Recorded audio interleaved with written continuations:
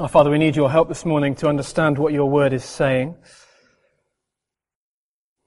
And we need your help to hear what you are saying to us. So please be with us. Please open our deaf ears and soften our hard hearts. And might we see the Lord Jesus ever more clearly. In his name we pray. Amen. So this week we're in a court of law. But the case against Jerusalem, the case against Israel it's not a series of facts stacked up one after the other. So witness after witness after witness, or evidence A after evidence B after evidence C. The Lord tells us a story. And as you heard, it's a horrific story. It's not the kind of story you would expect to read in the Bible, and particularly not the kind of story you'd expect to hear in church, because all Scripture is God-breathed, but some bits we keep away from Sunday mornings. But not today. I take it it's the kind of story we can't just skirt over. And that's because it's a passage that shows us how God feels about sin. Do you want to know how God sees it when we deliberately sin, when we walk out on Him and run after other gods? Well, he says, picture a loving husband. A loving husband whose wife has committed adultery, and not just as a one-off, but again and again and again, without remorse, over years, over a lifetime, with anyone and everyone who's been wandering past and offering her stuff. It's a passage that challenges us because sin is not simply about breaking rules, but it's relational. And it's hard for us to hear. It's hard for our world to hear as well, because the narrative, as we've been saying week on week, is basically we're to think of ourselves as pretty good. That's the story we hear. We're good people at heart, and we don't want to damage people's self-esteem. We've maybe lost our way a bit. Maybe we've let ourselves down. Maybe we're the product of our upbringing or other influences. But what we just need is a bit of help to reach our potential. And yet the Bible won't let us have that. God won't let us have that. Remember, that's a big part of the reason for this topical series. I'm sorry if you had the same reaction as Sarah when you saw the outline for it. But what we're doing week by week together is exposing ourselves to the reality of sin, the reality in all the breadth and diversity of sin, the different models, the various biblical metaphors that God uses. And why do that? Well, it's so that we see afresh how much God loves us. We see how extraordinary the love of Christ is for us. Because when we really get the bad news, that then the good news is even more amazing. When we really see how wicked we are, how corrupt, how depraved our hearts are, then we see how extraordinary and loving and patient and good and generous our God is. Of course, the tendency of our hearts is to downplay sin. We have blind spots. Maybe we even turn a blind eye to our blind spots. We see sin as a problem for other people. We're great at spotting their issues and their failings and their shortcomings and holding on to the past hurts that they've caused us. But we're very bad at seeing it in ourselves. As Jesus would say, we're great at spotting sawdust in their eyes, but rubbish at spotting the plank in our own. And so today we have this shocking story. It comes from a time when God's people, when Israel were in the land. God had promised it for them, He had provided it for them, and they had forgotten Him, they had walked out, they had grown self-sufficient. And the Babylonians are looming. They're ready to attack. They're going to defeat them. And Ezekiel calls on his people to repent. He pleads with them, listen to the word of the Lord. Respond. And you see in chapter 24, Jerusalem's surrounded and eventually it falls. But this story here, in chapter 16, tells us why. Just to see the lie of the land, if you have a glance down at this big chapter, we'll see that it alternates. It alternates between a description of Israel and then God's response, and then Israel again and God's response. So our first point then, focusing in on Israel, and we see verse 1 to 5, Israel's helplessness. This is what the sovereign Lord says to you, Jerusalem. Your ancestry and birth were in the land of the Canaanites. Your father was an Amorite and your mother a Hittite.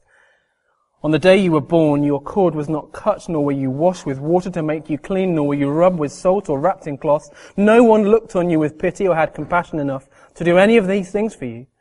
Rather, you were thrown out into an open field, for on the day you were born, you were despised. In Jerusalem, you were helpless and you were hopeless.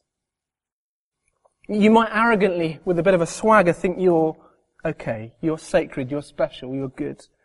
But actually, verse 3, your origins are murky. Your father's an Amorite, your mother's a Hittite. He's probably referring to the fact that Jerusalem, it seems, was initially a Canaanite city that was defeated and adapted and developed by the people of God. Don't kid yourselves, Jerusalem. Your origins are depraved. Your spiritual roots, you like to say that Abraham and Sarah, in reality, they're from a pagan people. The people who are in the land before you. And this city, this baby, didn't have the usual acts performed of it at the time, some historical midwifery. You see, the umbilical cord was not cut. The baby wasn't washed. The skin wasn't rubbed in salt. The child not swaddled. She was naked and abandoned and discarded and despised, and she will be dead within hours. See, Ezekiel says, you are helpless. You are literally nothing. This baby is wriggling about in a pool of blood. For people who are proud, he is saying, you've got very little to be proud of. It's a stark image. It's meant to move us. Sometimes you hear of sad situations where mums aren't able to cope and so leave a baby on a doorstep. This is worse. Because the baby's in a field. The baby's about to die. This ought to be game over. And the Bible pulls no punches in saying, clearly this is a story of Jerusalem, of Israel. But in another sense, it's us. After Genesis 3, as humanity walks out on the God of life, it's our natural position. Self and sinfulness, helplessness, without hope. We don't just read this chapter as a position of theory, a kind of historical account of trying to get what was going on in Israel at this time. But we read it of a position of reality, of our natural status outside of Him. We see their helplessness,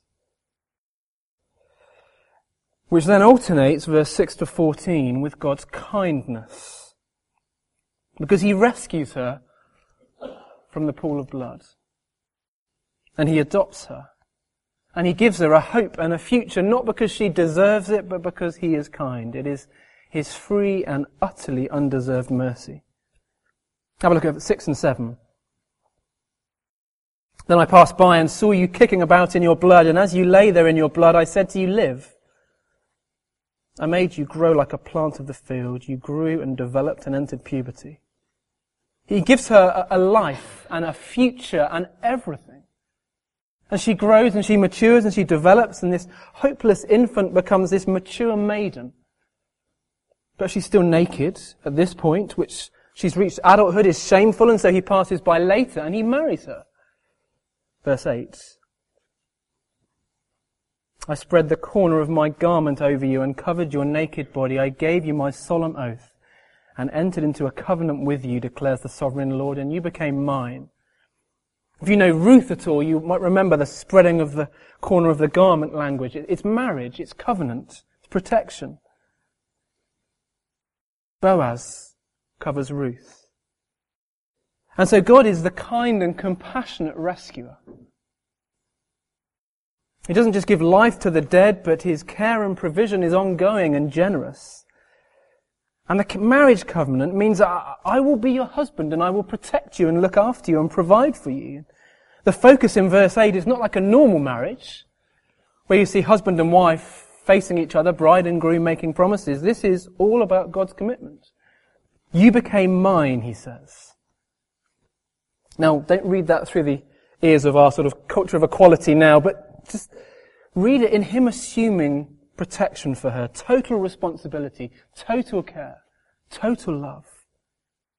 And it's not just talk. There is complete commitment. Devotion, lavish actions. Verse 9, there's care, cleansing, commitment. Verse 10 to 12, he dresses her like a queen, lavishing kindness and clothes and jewelry upon his bride. Verse 13, she eats the food of royalty and becomes beautiful and famous. Verse 14, your fame spread among the nations on account of your beauty, because the splendor I had given you made your beauty perfect, declares the sovereign Lord. Nations looked at Israel and were astounded because the Lord had blessed her, lavished his love upon her. That's the kind of God he is. He's the kind of God who's generous, who lavishes his love upon his children. He blesses them. Our God is good to his people. It was a gift bountifully given, which actually meant that they began to show something of what God is like. They reflect his own splendor. Something of how he works in the world now among his people too. He sustains us with mercies new each morning, his abundant and extravagant grace. In a sense, we're a reflection, as they were to be, of his character and goodness and kindness. I say that because often, as a Christian, I can simply focus on what's wrong and what I've not got. And I lose thankfulness or joy or contentment, because my focus is on what I don't have rather than what I do have in Christ. It's helpful, again, just to see God's kindness to his people.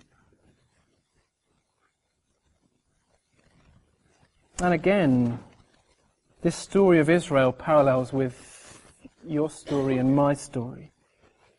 He pours out his undeserved blessing upon us, and what do? Well, look at how Israel responds in this big section in the middle. This is the shocking bit. How does God's people respond to his blessing? Shameless, insatiable promiscuity. Despite all he's done for her, despite his love poured down upon her, despite all she owes him, again and again and again and again she betrays her husband. You want to know how God feels about sin? Adultery. In 15 to 22, the focus seems to be primarily about religious promiscuity, running after other gods. And in 23 to 34, the focus shifts onto political promiscuity. So see how it works out. The gifts that God gives his bride, she uses to worship other gods. So verse 16, beautiful garments. Well, they become raw materials for worshipping other gods on high places. Verse 17, the jewelry he gives her, well, they're the raw materials for idol construction. The kind of stuff we saw last week and the kids were looking at in the slot this morning. Verse 18, her clothes or oil offered to idols. The food even, verse 19, offered to idols. Jerusalem, the bride, turns away from the God who's given her gifts for the sake of prostitution. The devoted husband gives his wife a gorgeous dress, beautiful jewelry, extravagant perfume, and she uses it to go and attract other men and shack up with them. How have we got here? How have we reached this point? Verse 15, do you see it's pride? It is confidence not in the God who has rescued and provided and lavished his love, but it's confidence in the things that he's given. She's intoxicated and overcome. Confidence in her beauty and her fame.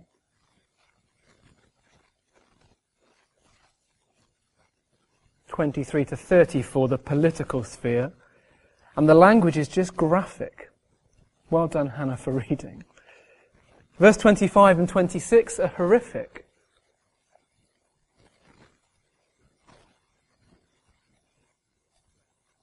The verses are talking about treaties and alliances with neighbours.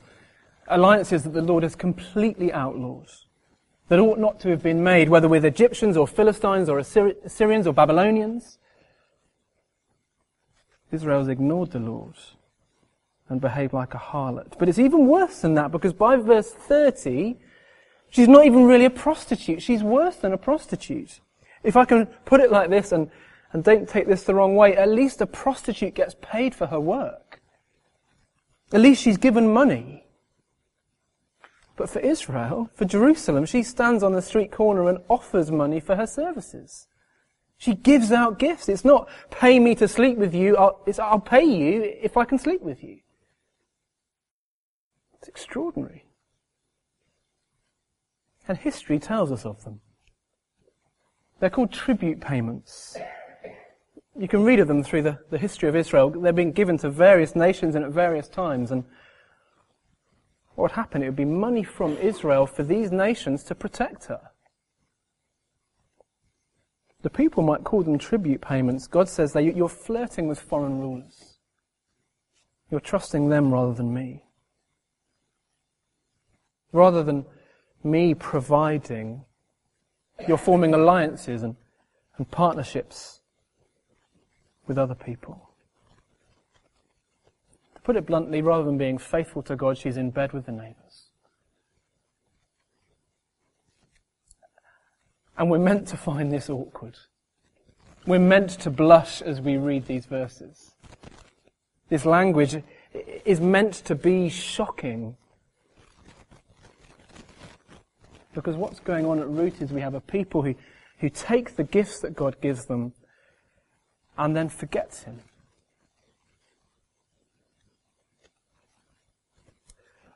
Just a couple of ways that this works out. I'm not going to spend loads of time applying this because there's lots of overlap from last week, so do listen in to Psalm 115 if you haven't already. It's the kind of thing as well that we can think about in home groups.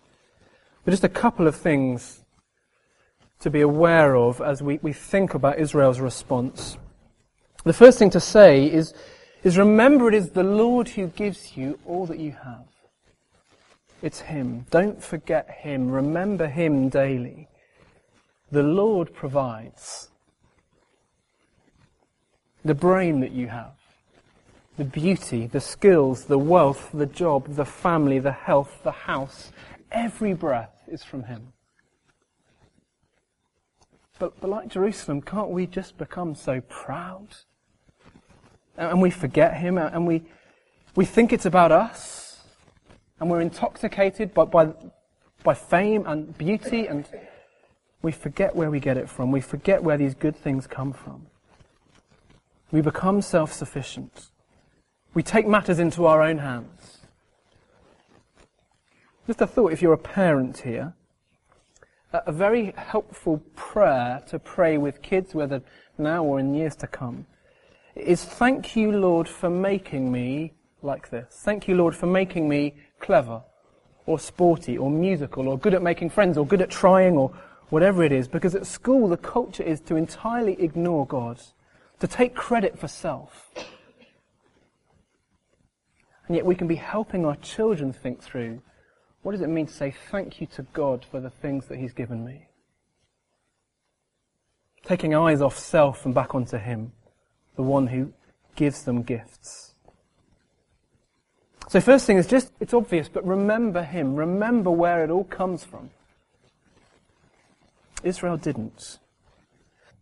But secondly, it's taking care and using the things that He's given you as they're meant to be used. So see them as blessings from Him. Don't worship them. The issue in Ezekiel is that God's blessings were used to worship other gods, to make alliances, to bow down to idols. And it sounds a ludicrous thing to do, doesn't it? But Ezekiel 16 is a mirror.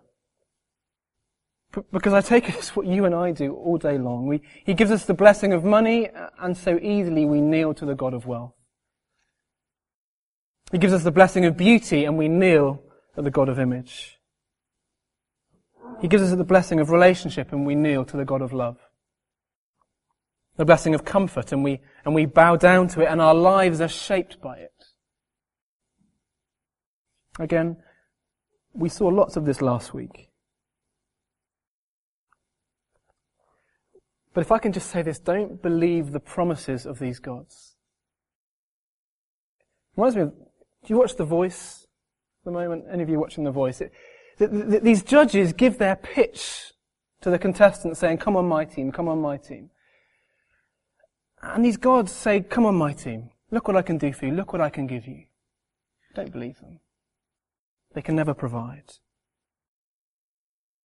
So remember where these blessings come from and remember how to use them. But then we come to the conclusion. 35 to 62. God's judgment and grace. I'm going to read from 36 to 42 and I want you to see if you can spot basically three aspects of judgment that God unpacks for us. This is what the sovereign Lord says. Because you poured out your lust and exposed your naked body and your promiscuity with your lovers, and because of all your detestable idols, and because you gave them your children's blood, therefore I'm going to gather all your lovers with whom you found pleasure, those you loved as well as those you hated. I will gather them against you from all around and will strip you in front of them, and they will see you stark naked. I will sentence you to the punishment of women who commit adultery and who shed blood. I will bring on you the blood vengeance of my wrath and jealous anger. Then I will deliver you into the hands of your lovers, and they will tear down your mounds and destroy your lofty shrines. They will strip you of your clothes and take your fine jewelry and leave you stark naked. They will bring a mob against you who will stone you and hack you to pieces with their swords. They will burn down your houses and inflict punishment on you in the sight of many women. I will put a stop to your prostitution, and you will no longer pay your lovers. Then my wrath against you will subside, and my jealous anger will turn away from you. I will be calm and no longer angry. So lots of stuff in there, but just three aspects to pick up on. The first one is that in very sort of Romans 1 terms, he gives them what they want. Their unfaithfulness and the consequences of their unfaithfulness are going to catch up with them. They had gathered the nations to go worship with them, to be unfaithful with them. Now the Lord will gather the nations and will be destroyed by them. The idols that they've worshipped will be their undoing. He gives them what they want. The things that they worship will be the things that judge them. Sometimes you see that in life. Sometimes you see God allowing people to have what they want. And of course that thing was never meant to be their master, and it destroys them. You see it in individuals, you see it in cultures more generally. The things that we love become the things that rule us and that ruin us. So he gives them what they want. Secondly, he removes his garment. So in 37, he's going to strip them. You'll find yourselves alone and exposed in the world and vulnerable. We say, I want to live without him, and he gives us that. We're left naked and bare and without the blessings he had provided, without the protection that he promised. We say, leave me alone, God. And he leaves them alone. And thirdly, finally, death. That's the logical end point of walking out on the God who says to us at the start of the chapter, live. You walk out on the God of life, and there you have death.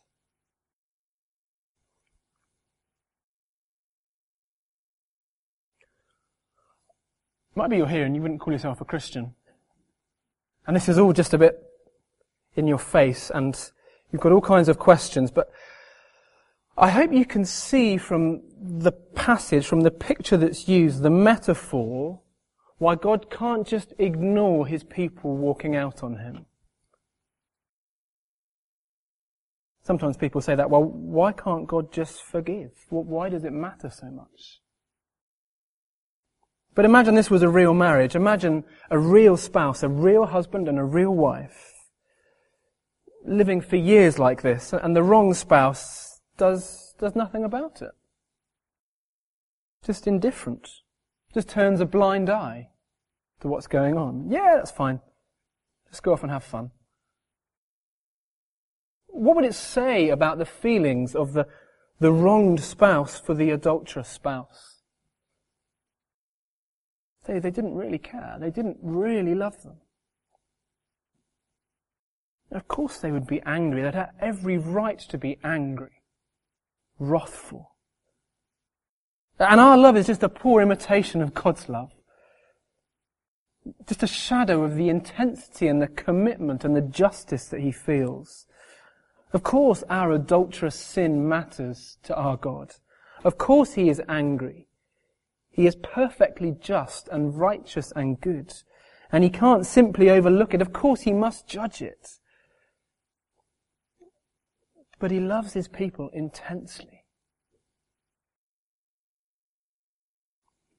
And so here again you see His grace and His kindness.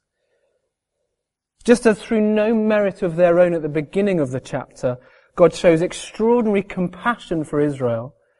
In the opening verses, when she was nothing and didn't deserve it, He plucks her up and He gives her life. So now again He shows grace. At the start, when she was naked in the pool of blood and dead. So now she's naked and ruined by her lovers and dead. And God shows grace. Grace at creation, grace at recreation. Have a look at it in verse 62 and 63. So I will establish my covenant with you, and you will know that I am the Lord. Then when I make atonement for you for all you've done, you will remember and be ashamed and never again open your mouth because of your humiliation, declares the sovereign Lord. Just two amazing things He'll do as we finish. First one is 62. Do you see it? They will remember who God is. Ezekiel 16 is the story of a people with fickle hearts who walk out on their God. They've forgotten Him. They've forgotten what He's like. They've forgotten who they are. All He provided for them. What He had done for them. And they've trusted in other gods. Other gods that promise life. But now, verse 62 in the new covenant, they will remember who God is. They will know that He is the Lord. And again, they will see that He is trustworthy and powerful and good, and they will never forget Him again. And in the new covenant, they will never be able to. Because He will live within them. Because He will transform hearts.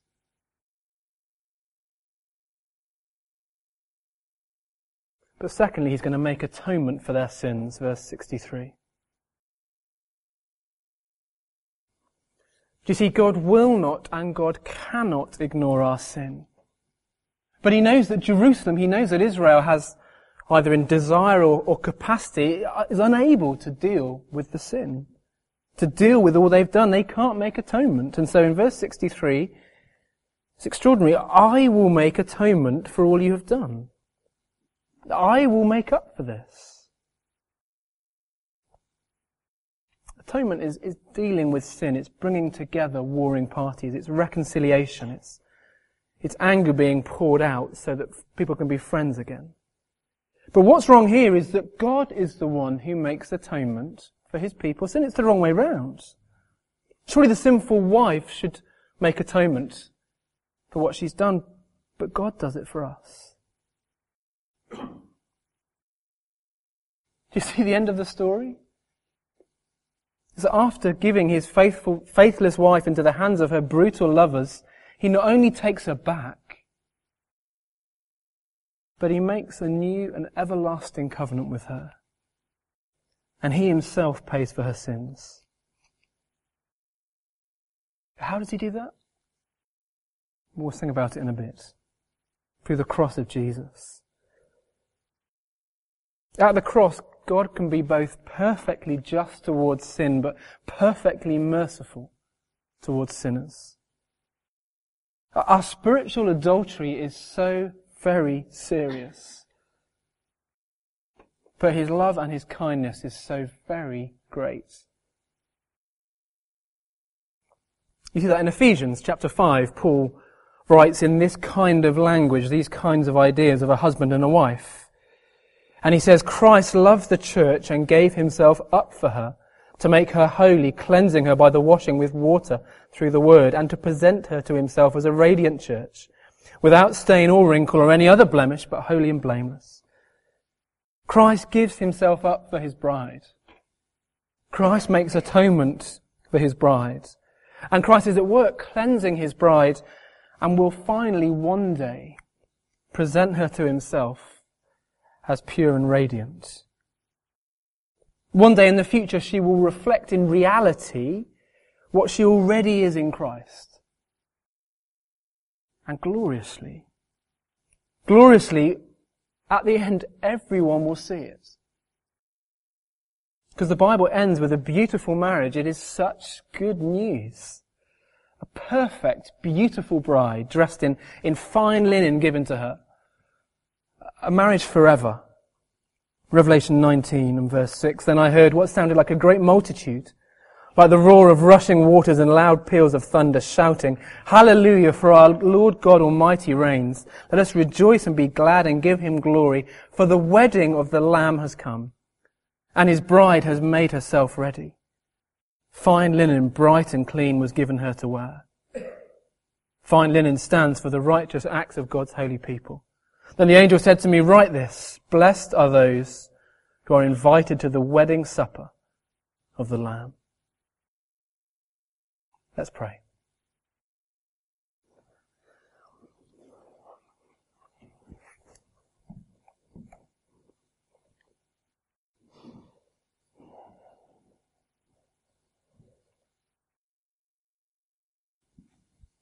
Our Father, we say to you, we are so sorry.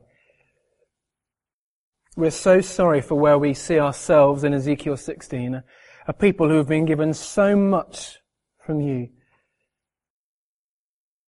blessed by you in extraordinary ways, and yet who use that blessing to run after other gods.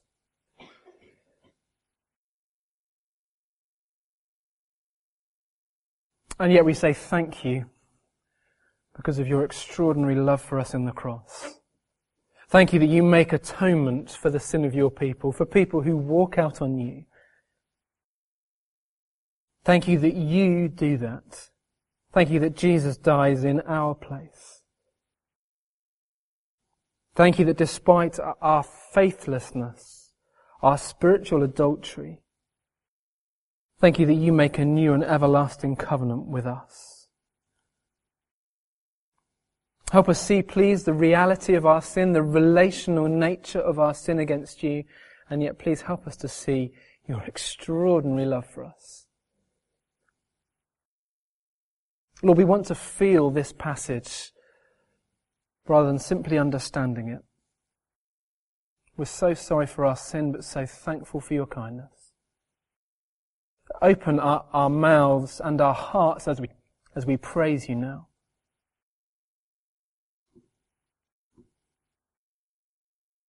In Jesus' name we pray.